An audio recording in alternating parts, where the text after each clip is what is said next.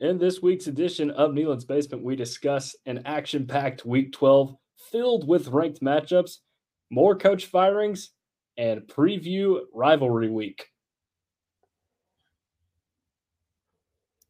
All right, welcome in to the Rivalry Week edition of Neyland's Basement. I'm your host, Tucker Harlan, alongside Dominic Throngard, and it's just absolutely crazy that we're already here. I feel like we say this every single week, but it's the truth. The season has flown by. Here we are, one Saturday left of college football in the regular season.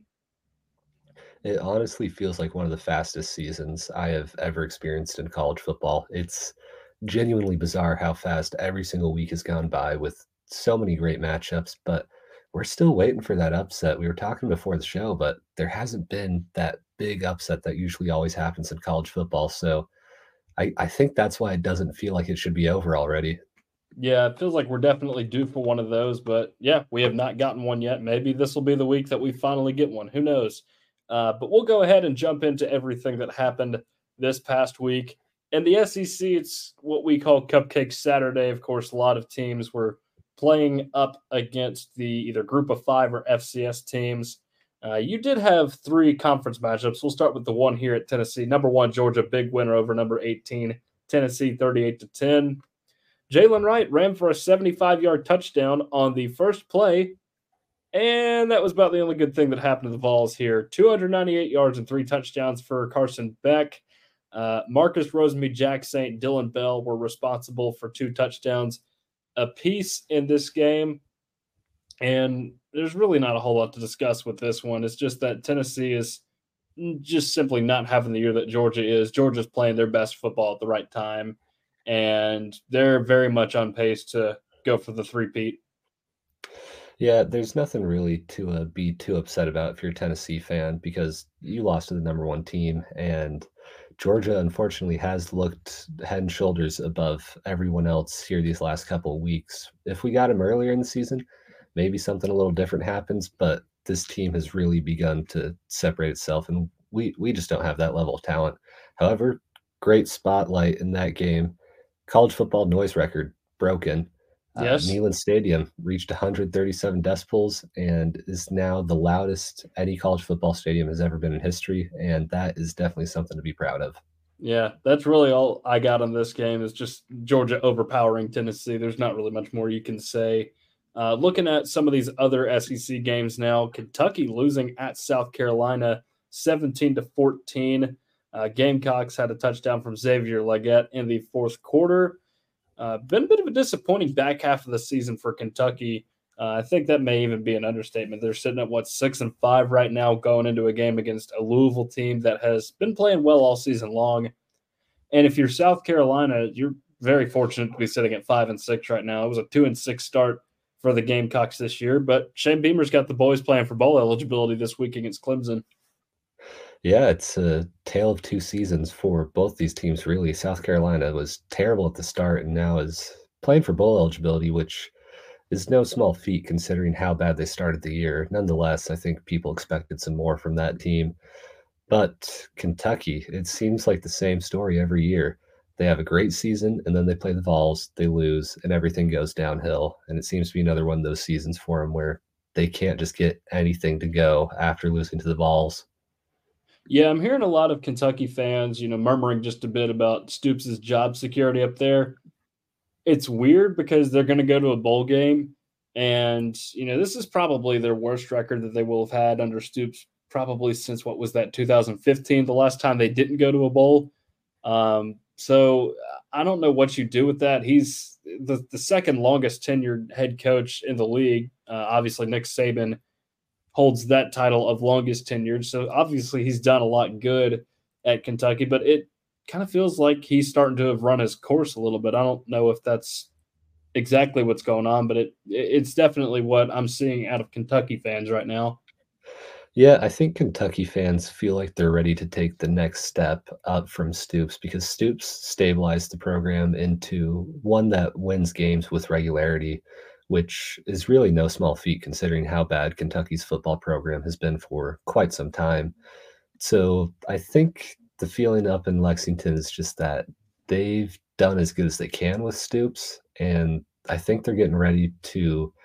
They'd rather roll the dice than keep up with just making a bowl game every season. All right, one more in the SEC. Number 9 Missouri held off Florida 33-31 thanks to a late field goal from Harrison Mevis, the thicker kicker himself. Graham Mertz did injure his shoulder in this game, and he had to leave the game, did not come back. Their backup quarterback, though, Max Brown, had Florida leading late in this game, and Florida had Missouri in a 4th and 17, and if they just get off the field there, they win the game, but nope. Brady Cook found Luther Burden for the first down. Cook threw for 331 yards and a touchdown. Burden, 9 catches, 158 yards for him. Cody Schrader, the running back, 148 yards and a touchdown. So now Missouri is in prime position to get to 10 wins this year, and the Gators are in a fight for bowl eligibility this week. It's certainly an interesting one to look at. I mean, that was ridiculous how the defense just really gave out, not once, but multiple times after losing that 4th and 17th. They could have made it hard on Mizzou and given them a tougher field goal, but they continued to just implode there at the end. And it was a tough watch, honestly, even as a fan that dislikes both teams. I mean, Florida really collapsed in that one, and it is a tough time to be a Gator right now. I mean, fighting for bowl eligibility against Florida State, that's not a good look. No, it's definitely not, but I actually think they'll have decent odds in that game. We'll get to that here down the road when we get into the ACC games from the week. One more from the SEC, though. I mentioned that a lot of these SEC teams were playing Group of 5 or FCS teams, and you usually look at those and imagine that whatever SEC team is playing in those will be just fine. That was not the case for the Auburn Tigers. They lose at home 31-10 to New Mexico State. The Aggies never trailed in this game, ran for 213 yards. By the way, that's the same number of total yards that the Tigers had in this game, so not a good look there at all for Auburn. And they're probably looking at getting into a bowl at 6-6. And New Mexico State's had a solid year, but that's just not a team you should lose to ever. Yeah, that's an absolute embarrassment. I mean, New Mexico State is a former WAC team back in the day when Boise State was one. I remember playing them a good couple of times, and they were never good in the WAC. So that's a program you don't really lose to. Quite funny to watch, honestly. And I mean, that's certainly not the Aggie team that Auburn thought they would lose to. I mean, more inclined to lose to A&M than New Mexico State, but a great upset for that team. Yep, absolutely. Good year for Jerry Kill and the guys in Las Cruces. Moving on to the Big Ten here. Number 3, Michigan held on at Maryland 31-24. That's their 1,000th program win. The Wolverines almost blew this thing late in the game. Here's a funny stat for you. Maryland's Billy Edwards ran for a total of 3 yards and scored 3 touchdowns. Not a very good day for the quarterbacks, but if anybody shined in this game, it was Blake Corum, 94 yards, 2 touchdowns. Wolverines are unbeaten still, but their Big Ten championship playoff hopes are in question this week, let's just say. Oh, absolutely. And looking at Michigan, too, with their 1,000 wins, I mean, I think it's pretty obvious that they're going to have to redo that milestone again when the NCAA makes them vacate some wins here. And not to mention, I saw this very funny video breaking down a lot of schools' historic wins where schools like Michigan and even Tennessee include some very dubious wins against different schools and high schools, actually, from way back in the day. They count wins against high schools, schools for the deaf, YMCAs. It's quite funny looking at college football history there. But yeah, Maryland, they seem to give every good Big Ten team a run for their money and then just come up short every time. And it's always this time of year, too. I mean, Ohio State had it happen to them last year, I feel like, and they've had it a couple times with Maryland just in that second to last week of the season. That's why I was mentioning that it is trap game Saturday, that second to last week of the season. But Maryland's still 6-5. They'll be in a bowl game. They got to play Rutgers this week, if I'm not mistaken. Battle of 6-5 teams there. Looking through the rest of the Big Ten, speaking of Rutgers, they lost 27-6 to Penn State. Aller lost to injury. Nittany Lions ran for 234 in this game. One of those wins for Penn State where it's not exactly pretty, but they just kind of get it done. down the stretch. So good win for the Nittany Lions. Some other highlights from this week in the Big Ten. Number 16, Iowa, a winner over Illinois 15-13. That's a very Iowa way to win a game right there. But they've locked up the Big Ten West. So make fun of Iowa all you want, but they're going to a conference championship game. And then one other note here, Northwestern went over Purdue 23-15. The Wildcats are bowl eligible in a year in which a lot of us didn't think they'd win a game. Yeah, it can't be understated how impressive it is that Northwestern even won a single game this year with everything that happened at that program, only winning one game last season.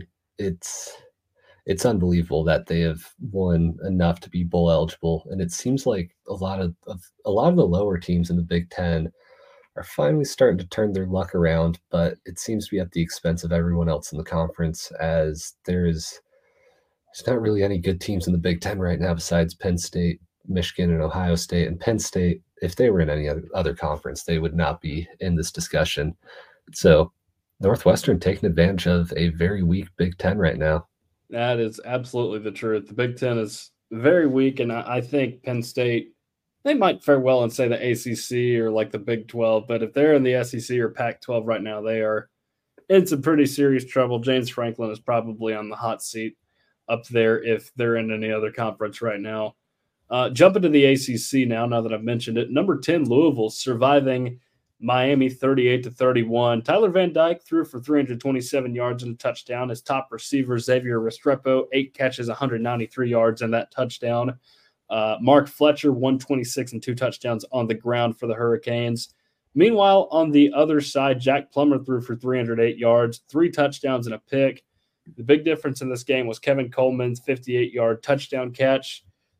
With this one, a lot of people were thinking Miami would get the upset, myself included, just because Louisville's just kind of gotten by a lot of opponents this year, even though they're sitting at 10-1 right now. But nonetheless, good win for Louisville. They've locked up a spot in the ACC championship against Florida State here in 2 weeks. So good year for the Cardinals after getting rid of Scott Satterfield last year and bringing in Jeff Braun this year. Yeah, it's a great win for them because this is a team that continues to seem to just be able to sneak past just about any opponent. Their one loss was pretty ugly and bad. However, at every game they've played, they've seemed to manage to get away with a lot of close ones for Louisville. And yeah, I wonder how it'll go when they play a better team, because I don't know if they have it in them to be able to beat good teams, but I could very well see them continuing to just play everyone close and be able to sneak away with those victories. Huge turnaround for this Louisville program and great season no matter how the rest of it turns out. All right. Clemson, a winner over number 20 North Carolina 31-20. The Tigers never trailed in the second half of this game. May was just 16 of 36 for 209 yards, a touchdown, and a pick. Not a spectacular day for him. His running back had a pretty good day, though. 178 yards, 2 touchdowns for Omarion Hampton.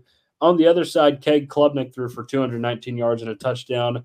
His running back, Will Shipley, 126 and a touchdown. The Tigers, in total, ran for 243 yards in this game.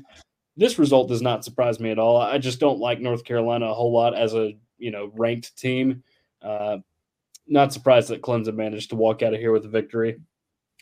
Nor am I, especially seeing Camo Dabo taking the field.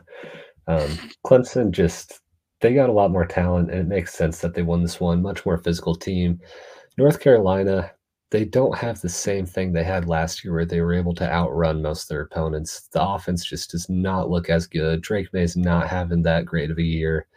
The magic kind of seems gone up there for North Carolina. But, I mean, it's not a bad loss. I just, like you, I'm not sure North Carolina should have been ranked to begin with. Okay, no more games to talk about in the ACC, but we do have a couple of pretty important headlines here. Of course, Florida State and their big win over North Alabama this week. They lost Jordan Travis with an injury, and it's a pretty gruesome one, just fair warning, and he will be out for the rest of the season. So I hinted earlier that I liked Florida's chances a little bit more now to get to a bowl game just because of what happened last weekend. This is exactly what I was hinting at. The backup quarterback for Florida State, Tate Rodemaker, he did a good job in relief of Jordan Travis, but you got to remember they're playing North Alabama. They're not playing a Power 5 opponent. So, and this week in the college football playoff rankings, and we're recording this on Wednesday, by the way, so those have already been released. Florida State fell out of the top 4. They're now in the 5. Committee said that they did not factor Jordan Travis's injury into that, but I got to say, if there gets to be a point where Florida State is in that thing and they're blown out by, say, Georgia, one of the Big Ten teams, then I would look at it as a little bit of a mistake just letting them in there.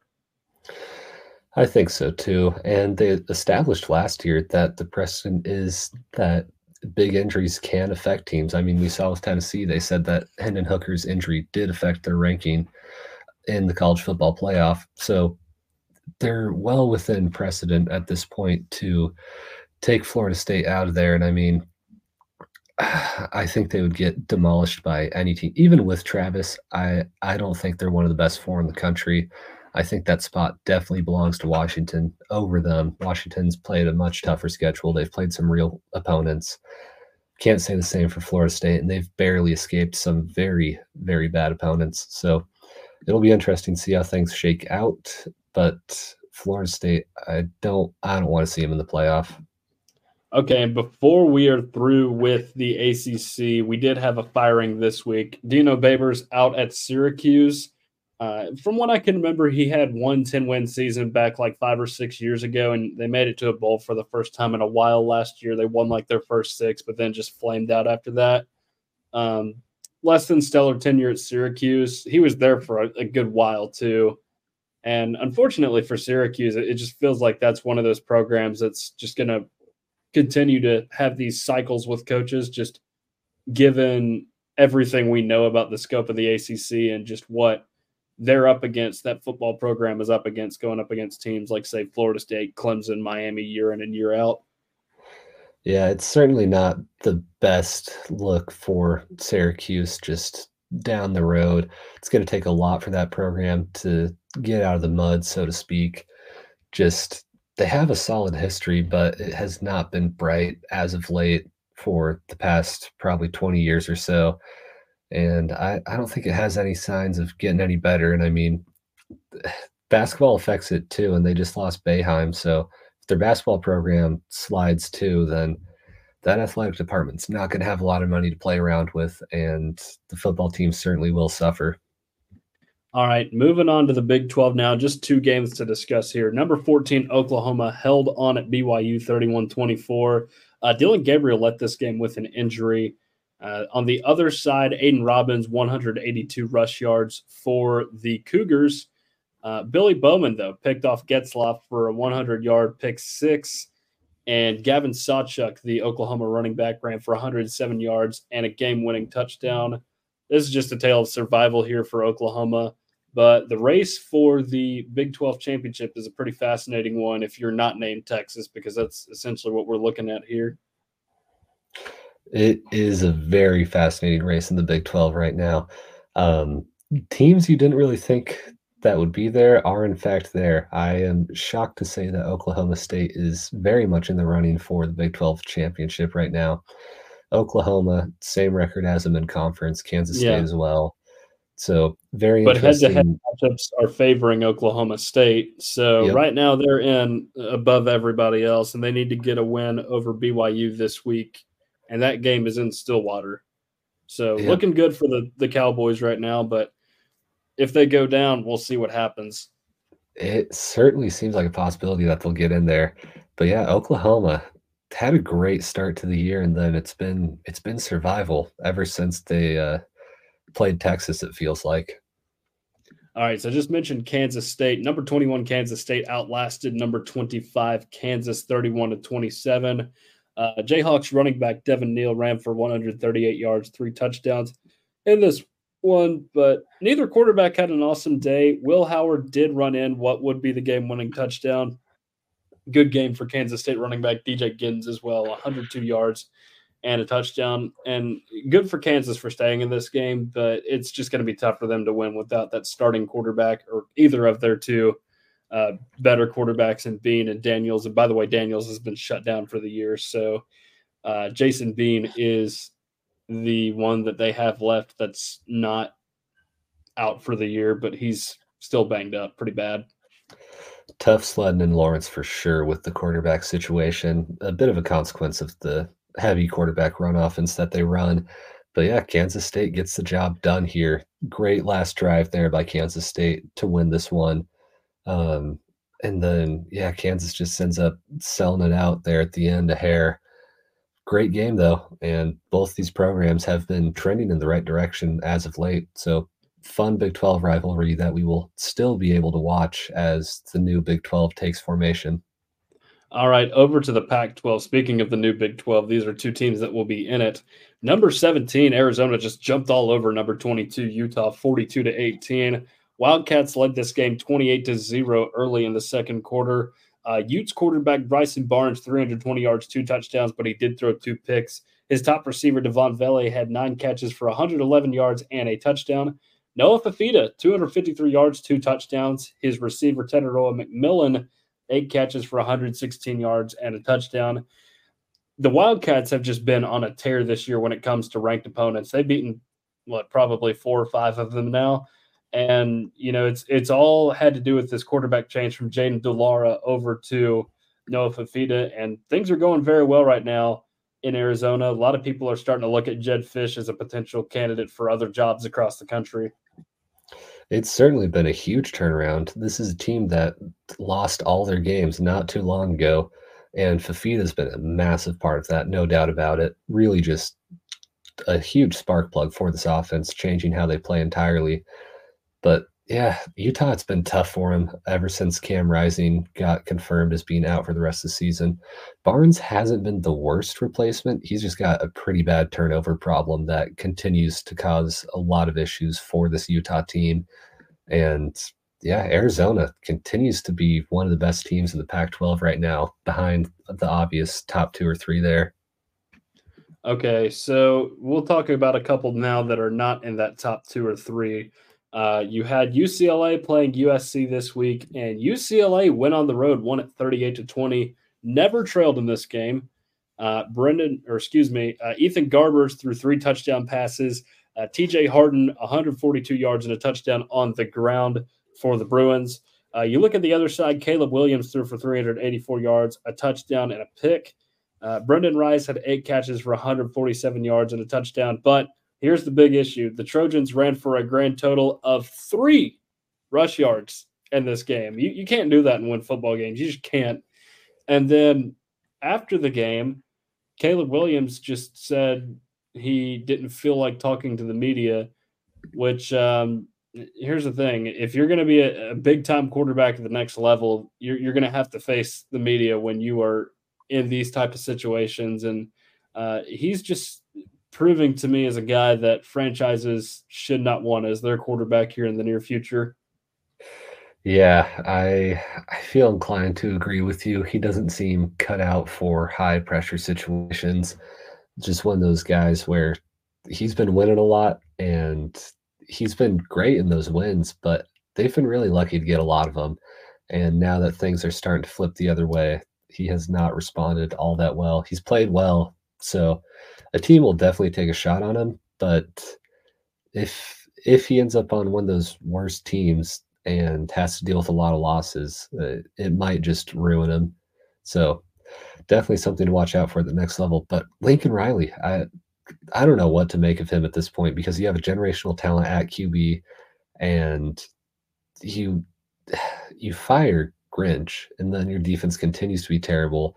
So, I mean, maybe get a good coordinator in next year and they're able to do something, but the offense is tapered off here at the end as well. So I really don't know if Lincoln Riley has it in him anymore. And he seems to have just benefited from a lot of generational talent at quarterback. And if he doesn't have that next year, not a good look. Yeah, so right now they're sitting at 7-5 to end the regular season. That is the worst that Lincoln Riley has had, both at USC and Oklahoma. Obviously, pretty good years all around. Before now, he's been winning 10 to 12 games a year, making it to the college football playoff occasionally at Oklahoma.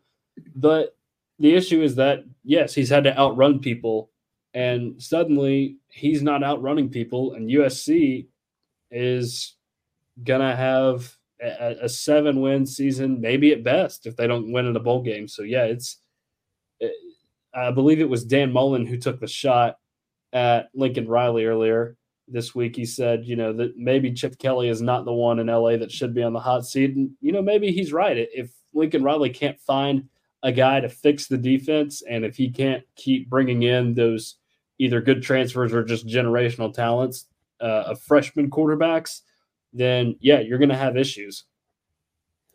Absolutely.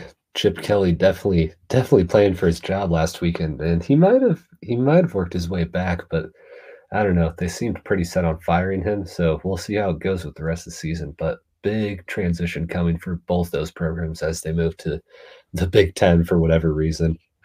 All right, so one more for us. Number 5, Washington, a survivor at number 11, Oregon State, 22-20.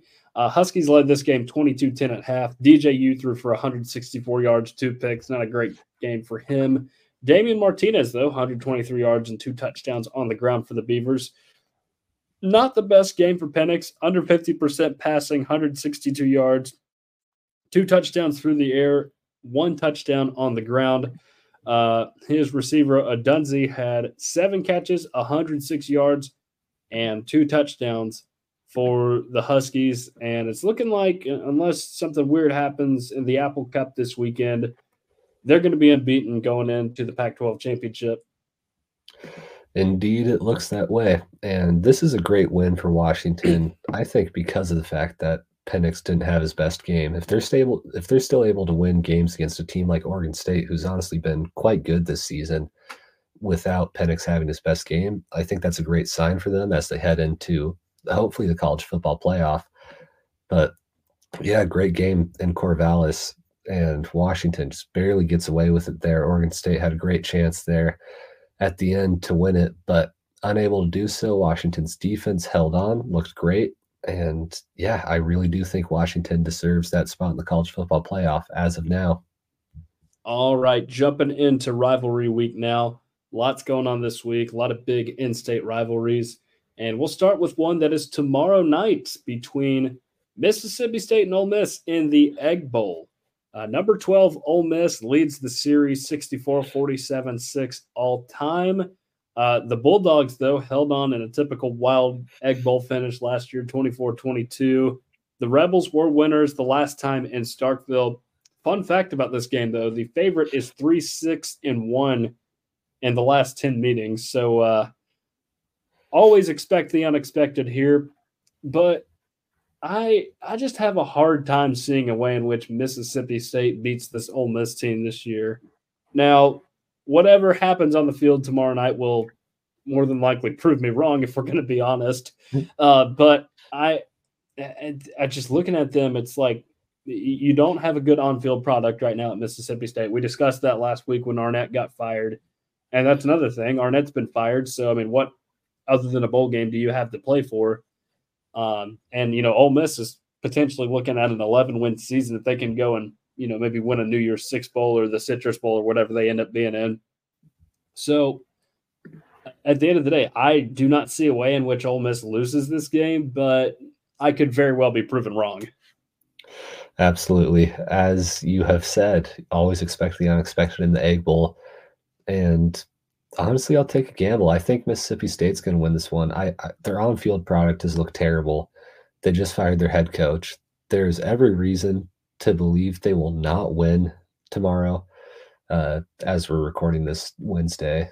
And usually when there's no reason for a team to win the Egg Bowl, that's when they win. So I think somehow Mississippi State comes out, does something ridiculous. You've got every reason to believe that Ole Miss will win. In every capacity, Ole Miss should absolutely win this game, but expect the unexpected. It's the Egg Bowl. All right, moving on to Friday now. 3 big matchups for us here. Number 16, Oregon State at number 6, Oregon. The Civil War, as it was once called. The Ducks lead at 67-49-10. The Beavers did win last year 38-34 in Corvallis, but here's something that will give Ducks fans a lot of confidence, and it's this. They have not lost in Eugene to the Beavers since 2007. That's a pretty long drought right there. So I don't see a way Oregon loses this game, at least at home. If it were in Reser, then yeah, I would definitely pick Oregon State to win it, but I can't pick against the Ducks this year. I think I'm inclined to agree as much as I think Oregon State has a bit of a shot at this one just with how they're able to stifle great offenses, as they proved last week with Washington. But it's not at home, which makes it a lot harder. And streaks are vastly important in rivalry games. And even if Oregon State was the much better team right now, with that streak on the line, I'd even be a little bit more inclined to pick Oregon. So I think I got to just stay with Oregon here. Number 17, Iowa at Nebraska. The Huskers lead the series 30-20-3, and they snapped the 7-game skid with a 24-17 win in Iowa City last year.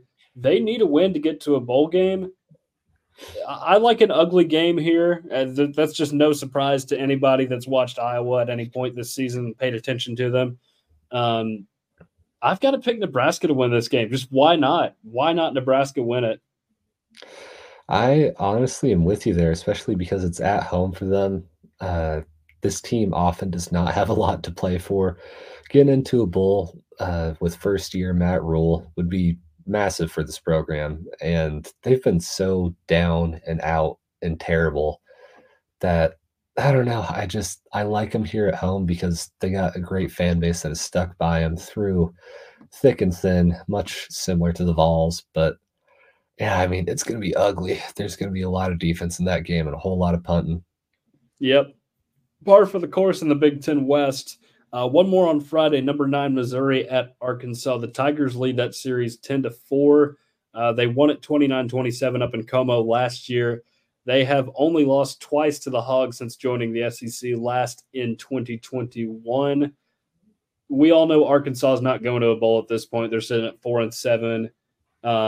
Meanwhile, you've got the Tigers on the heels of a 10-win season. I just don't see a reason Missouri loses this game. There isn't much of a reason for them to lose, especially considering Arkansas has done the most ridiculous thing and said they're sticking with Pittman, which if you're an Arkansas fan, you have to be extremely upset at that. There's no reason to stick with a head coach that has been nothing but mediocre in this past season. So not a lot to play for Arkansas. However, it's at home, and that's always big in rivalry. And when you're playing a rival and you got a chance to spoil their season, you tend to play a little bit harder. I think Arkansas has a lot of talent still. They got KJ Jefferson, and I think they do it. I think they somehow figure out a way to do it. That's an interesting prediction. I just looking at Missouri over the years in Big Ten or what on Big Ten, SEC. Yes, they're in Big Ten country, but in SEC play, they have not struggled at all for some reason against Arkansas. That's been the one team they've managed to be consistent against. That's why I'm picking them. But who knows? Maybe Arkansas does the unexpected. Moving on to the Saturday games now. We'll start in the Pac-12. Number 15, Arizona at Arizona State. Wildcats lead the duel in the desert 50-45. They snapped a 5-game losing streak with a 38-35 win. Last year, Arizona State is pretty sucky this year. And as we detailed in the first week of the season, which feels like not forever ago now, it feels like yesterday, they are serving a postseason ban right now. So they already don't have enough wins to make it into a bowl game. But just looking at Arizona, I don't think there's a way they lose that game either. Yeah, I'm inclined to agree. I think the Territorial Cup stays in Tucson. I just don't see a way where Arizona State wins much of anything for the time being. All right, the Apple Cup, Washington State at number 4, Washington. Huskies lead at 75-33-6. The Cougars did win the last time in Seattle, but they've only won twice in the last 15 years, which is not very good. Huskies won 51-33 last year. It has been a downward spiral for the Cougars within the last, 7 or 8 weeks of the season. So I got to take the Huskies to win it.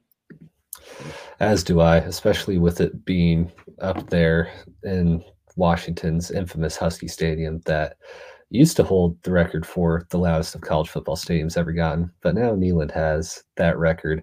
But yeah, I mean, Wazoo has been in meltdown mode for quite some time this season, so I don't see a way they pull it off. All right, just one in the Big 12, Iowa State at number 19, Kansas State. This is affectionately referred to as Farmageddon. The Cyclones lead the series 52-50-4. The Wildcats, however, did win at 10-9 last year in Ames. They did win 10 straight between 2008 and 2017. So right now, very much in favor of Kansas State. And with this game being at home, for the Wildcats, I like them to win it. I know Iowa State's having a solid season, but I just like what I see out of Kansas State a little bit more. As do I. I think Kansas State's offense has a lot more life to it than Iowa State's, and I don't think Iowa State's going to be able to limit the offense enough to make it a very competitive game. All right, two for you in the ACC. North Carolina at number 22, NC State. The Heels lead this series 68-38-6, but it's been the Wolfpack series of late. They've won two-thirds rather of the games since 2007, including the last two in thrilling fashion. I kind of like them to win the next one in thrilling fashion too. I don't know why, I just do. I mean, NC State on paper is not as exciting of a football team as North Carolina is this year, but we just know how North Carolina has flamed out recently over the years and in some of these later parts of the season, both in 2021 and 22. So, yeah, I like the Wolfpack to get it done. I think you're probably right. North Carolina has not been able to hold it together at the end of the season for the past couple of years. And Drake May, especially, he doesn't do that great towards the end of the year. And he hasn't shown me anything for me to believe that he'll be able to lead North Carolina over NC State, because he's probably the only thing that can make the difference for North Carolina. And I don't see him making that difference. So I got to go with the Wolfpack. All right, Virginia Tech at Virginia. The Hokies lead the Commonwealth Clash 60-38-5. Wahoos have only won twice this century. They took a year off from playing this game last year because of the terrible shooting that happened on the campus at Virginia. I believe that was 2 or 3 weeks before the end of the season last year. So this will be the first time they have played in over a year. And the Hokies are playing for a bowl this year. I would imagine this is going to end up being a decent game, but I like Virginia Tech to get a win. I think I'm with you. Virginia's just been absolutely terrible. They picked up a couple of unexpected wins, but I think that with the way this series usually goes and Virginia Tech just being a much better football school, it's hard for me to see a way in which Virginia is able to pull anything off here. Virginia Tech just has to get it done. All right, we've got Northwestern at Illinois to start the Big Ten. The Illini lead the Land of Lincoln Trophy game. A lot of L's there. 57, 54, and 5, including the last two. They do need to get a win for a bowl game this year. Having a little bit of a hard time with this one. I kind of like Northwestern to win and not get it, or the Illini not to get into a bowl this year, rather. It'd be a fun one for sure for Northwestern to end up shocking them. However, Illinois, they've been the better program historically, and they've been the better program the past couple of years. It's at home. They need this win for bowl eligibility. Northwestern, I feel like, is a team that's already peaked this season. They've already gotten to a point where they're happy with where they're at. I don't know if they're going to want it enough here. I think Illinois is able to slide by. All right, moving on to Wisconsin at Minnesota. The border battle is split at 62-62 and 8 all time. The Golden Gophers have won 3 of the last 5 following a 14-year drought. They need to get this one done for bowl eligibility. I kind of like them to do it. Wisconsin rather has been a big disappointment this season. I don't think there were super high expectations for Minnesota, but why not the Golden Gophers? Yeah, Wisconsin's been a huge letdown this season, and I honestly don't have any reason to pick them. Minnesota, despite their struggles, I just feel like has a better shot of holding on to Paul Bunyan's axe at home. I can't confidently pick Wisconsin in anything right now. They just don't look good. All right, here's the most important matchup of the week. Number 2, Ohio State at number 3, Michigan. The Wolverines lead the game 60-51-6 all time. They have won the last 2 after losing 8 consecutive to the Buckeyes. And the Big Ten championship and possibly a college football playoff berth are on the line here between these two. I'm going to go to you first, Tom. I don't know off the top of my head who I want to pick here. It is certainly an interesting one, and the most chaotic outcome is Michigan winning, considering everything that's gone on with the scandals, because they will firmly plant themselves in position to be the team that gets to go to the college football playoff. But I don't know if they're deserving of that, and considering everything with NCAA, there might be a world in which they don't end up going because of the fact that the scandal is too much. So lot of interesting things at play in this one. Two head coaches that have a lot to prove, all things considered. Ryan Day really needs a win in this one. I mean, the Ohio State fan base has been very critical of the guy, and to a degree, it's rightfully so because the conference is extremely easy aside from Michigan. So this is the game he needs to win. And I don't know if I see Ohio State winning this one. I think that Michigan is just going to be able to choke them at home. And yeah, I think Michigan is able to steal their way to a victory. Steal their way to a victory? Absolutely. I'm going to go with Ohio State to win this one. Not really sure why. It's just a gut feeling. I feel like they've been playing better lately, and Michigan had a scare last week. So yeah, I like Ohio State to get the win. And they will, of course, if either of these teams win, they will go to the Big Ten championship. So, yep, that's what we're looking at there. All right. We'll look now at some of these SEC versus ACC rivalries. We'll start with Kentucky at number 10, Louisville. Wildcats lead the Governor's Cup 19-15. They have not lost since 2017. This is a tough one. I like Louisville to win the game, but I would imagine it stays pretty close just because of how Kentucky's managed to do against them lately. I think it's going to be a close one too, but Louisville's been able to win close ones. So, like you, I got to go with Louisville in this one just because they've been able to sneak a lot of victories out of there. All right, number 5, Florida State at Florida. The Gators lead the Sunshine Bowl 37-27-2. Knowles won in Tallahassee 45-38 last year. They stormed the field and all that. They are going to need a win for bowl eligibility, Florida being they. This one has been – the expectations for this matchup have taken a turn compared to what we thought it was going to be going in. We thought Florida State would win this one without trouble, but now you factor that we're going to see 2 backup quarterbacks, and you're looking at a completely different game. And I really liked what I saw out of Max Brown and that game up in Missouri. So I'm going to pick Florida to pull off the upset. I'm not really sure how much of an upset you can call it, just knowing the fact that we're going to see 2 different quarterbacks in this game that are not Graham Mertz and Jordan Travis. I mean, I hate to say it, but I'm with you. I really do think that Florida wins this one down the swamp. I think there's some swamp magic at play. And Florida State, they have not really played that good of competition. And Florida is not the best team, but they've had a very solid year in their victories, and they've looked like a solid team when they've won. In the SEC, they're not the best, no doubt about it. But in another conference, I think they'd give some teams some trouble. So I think Florida's able to pull it off, especially considering the backup quarterback situation. I don't think that Florida State looked that great. Even with Travis, I mean, they were losing to Northern Alabama, and then backup came in, didn't look that special. They just were able to breeze by him because they ran out of gas. So I really do think Florida wins this one. Number 1, Georgia at Georgia Tech. Bulldogs lead clean old-fashioned hate 70-41-5 all time. Have not lost since 2016. Give me the Bulldogs. Yeah, I don't see a way where Georgia Tech wins. As fun as it would be, I just don't see it.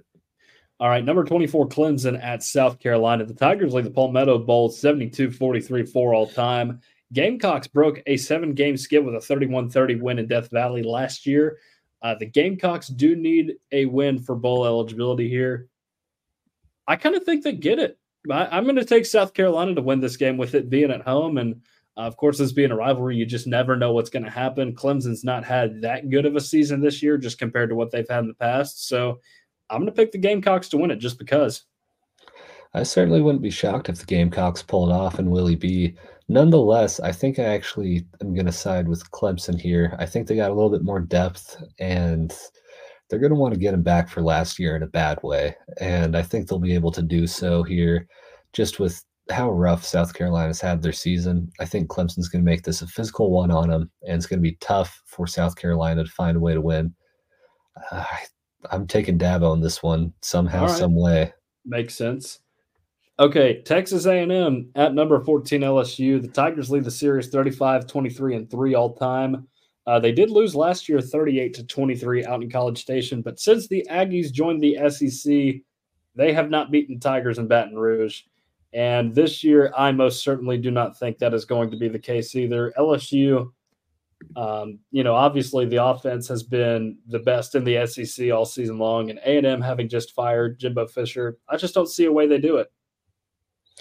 I don't see it either. I think that LSU just has a ridiculous offense that will be able to outrun anything A&M puts on the field. Even if A&M puts up 30 points, I think they still lose, and A&M's barely hit that mark at any point this year. I got to go with the Tigers. All right, number 8, Alabama at Auburn. The Tide lead the Iron Bowl 49-37-1 tie all time. They have not lost since 2019, but the game is usually a little bit more interesting when they play down there on the plains. I would imagine we're going to have a pretty interesting game between these two. I like Alabama to win, but it won't be by any more than like 10 or 13 points maybe. It will certainly be a fun one, though, because anytime Auburn's coming off a loss into this game, particularly a bad or upsetting loss, it tends to be a lot better of a game. And I feel like it's the years you least expect Auburn to do something against Alabama where they have some kind of ridiculous game. I think Alabama still has the edge, no doubt, but there's some magic on the plains, and I think it might be at play in this one. But still, I can't pick against Alabama right now. They've looked head and shoulders above most of the SEC. I mean, unfortunately, they've started to look on par with Georgia. It just took them a long time to get there. All right, one more for us. Vanderbilt at number 21, Tennessee. The Vols lead this series 79-33-5. They have not lost since 2018. Vanderbilt has not won a game since week 1 this year against Alabama A&M. They're sitting at 2-9 currently. This is going to be one of those cases where Tennessee goes out there and doesn't really care, but they still end up winning by 20 or so. So give me the Vols to win this one without too much trouble against Vanderbilt. Yeah, it should be a really easy one for Tennessee here, and it'll be interesting to see who takes the field at the quarterback position, considering all the calls for Nico. And the redshirt question has now been resolved, so they –